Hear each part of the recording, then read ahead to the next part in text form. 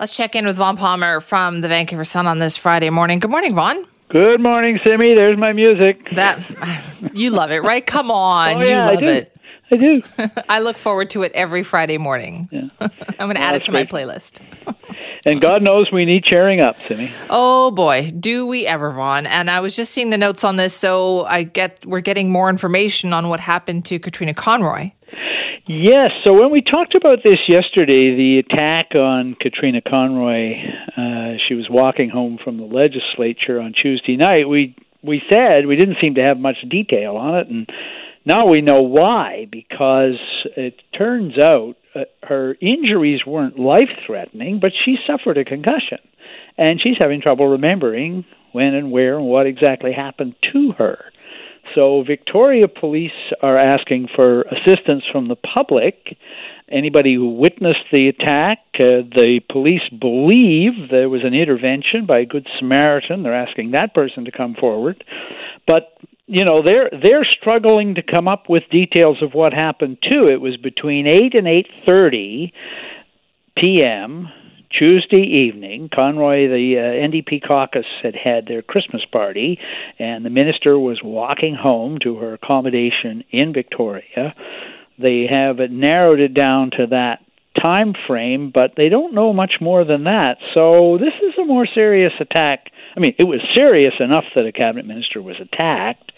A woman was attacked in the neighborhood of the legislature, but now it's serious enough that she had a concussion and is having trouble remembering what happened to her. So has there been a lot of chatter about this, would you say, at the legislature? Yeah, there is. You know, as I said to you yesterday, the legislature is kind of its own little neighborhood. I mean, regular Victorians live there too, but because most politicians who represent places away from the capital don't live here, they commute.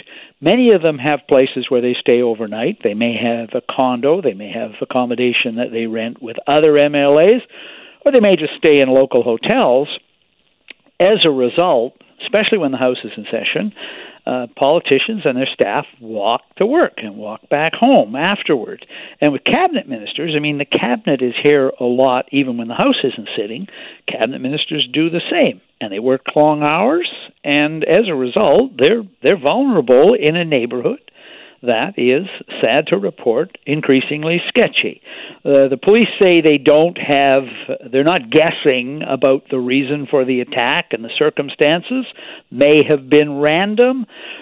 They're not ruling out the possibility that the minister was targeted. I mean, to Conroy, that doesn't matter at the moment.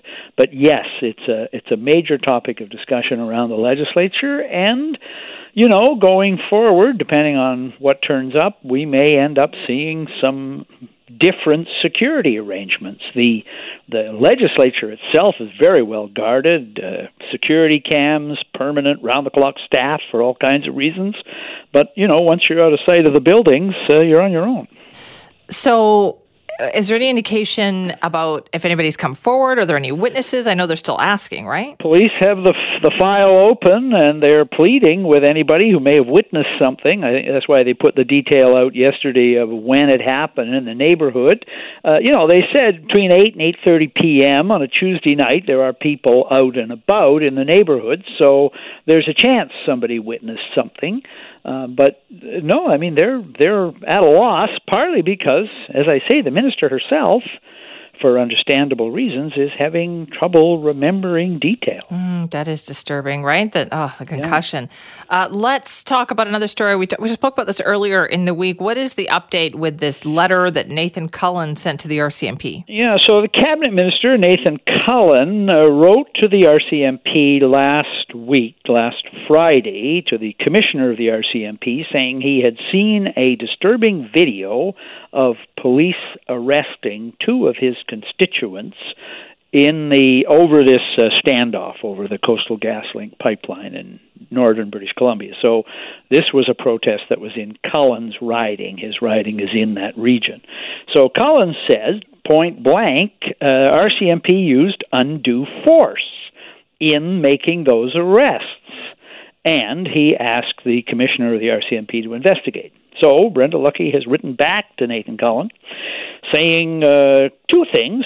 First of all, she can't comment on the specific details of the arrest because that matter is under investigation, but she did say that in general, police are enforcing a court injunction in the region, and when enforcing court injunctions, sometimes it is necessary. Force must be used to resolve the conflict, and police use as much force as necessary. So that's the commissioner's letter back to Cullen. Cullen says, posted on social media yesterday, he will share the letter with First Nations leaders in the area and, quote, discuss our next steps together. Now, I'll remind you, Simi, that the official line of the New Democrats is that Nathan Cullen, although he is a cabinet minister, is not acting as a cabinet minister here. He is acting as an MLA on behalf of his constituents.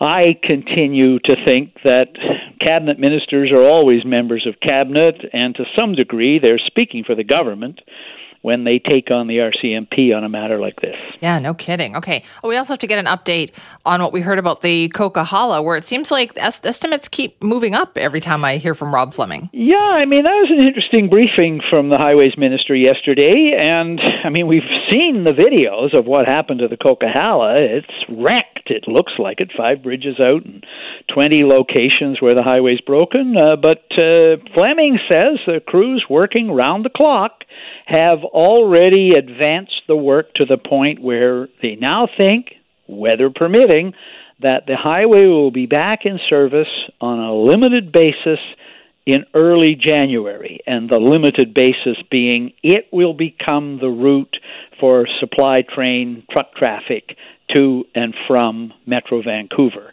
The Hope Princeton, if that happens, the Hope Princeton will then be put back into service as a highway for everybody else. So, fairly optimistic update. The other thing that jumped out at me, Simi, I didn't know this, is that the Highways Ministry is already moving on the permanent replacements, the fix, redesign, upgrading of the 3 broken highways. So, Highway 1, Highway 8, which is the one that's just about disappeared between Merritt and Spence's Bridge, and the Coquihalla. They are already, they called for expressions, they call it request for qualifications. It basically means construction and design companies come forward, tell us you can do this work, that you're qualified to do it. That call closes today. Wow. So they are already lining up companies to rebuild, redesign these highways, and the call says they intend to start awarding contracts in January. They're moving very fast on this. I'm not saying they don't need to, but it's a reminder that, for all the things one might say critically about our Highways Ministry, they are certainly on the ball on this. Yes, they are. In fact, we spoke to that Road Builders Association president earlier this week, and I believe he referred to Rob Fleming as his new bestie. Yeah, no, it's true. It's funny, you think about cabinet ministers, right? In the past, some of BC's legendary transportation ministers have been ministers who had a lot of highways in their riding.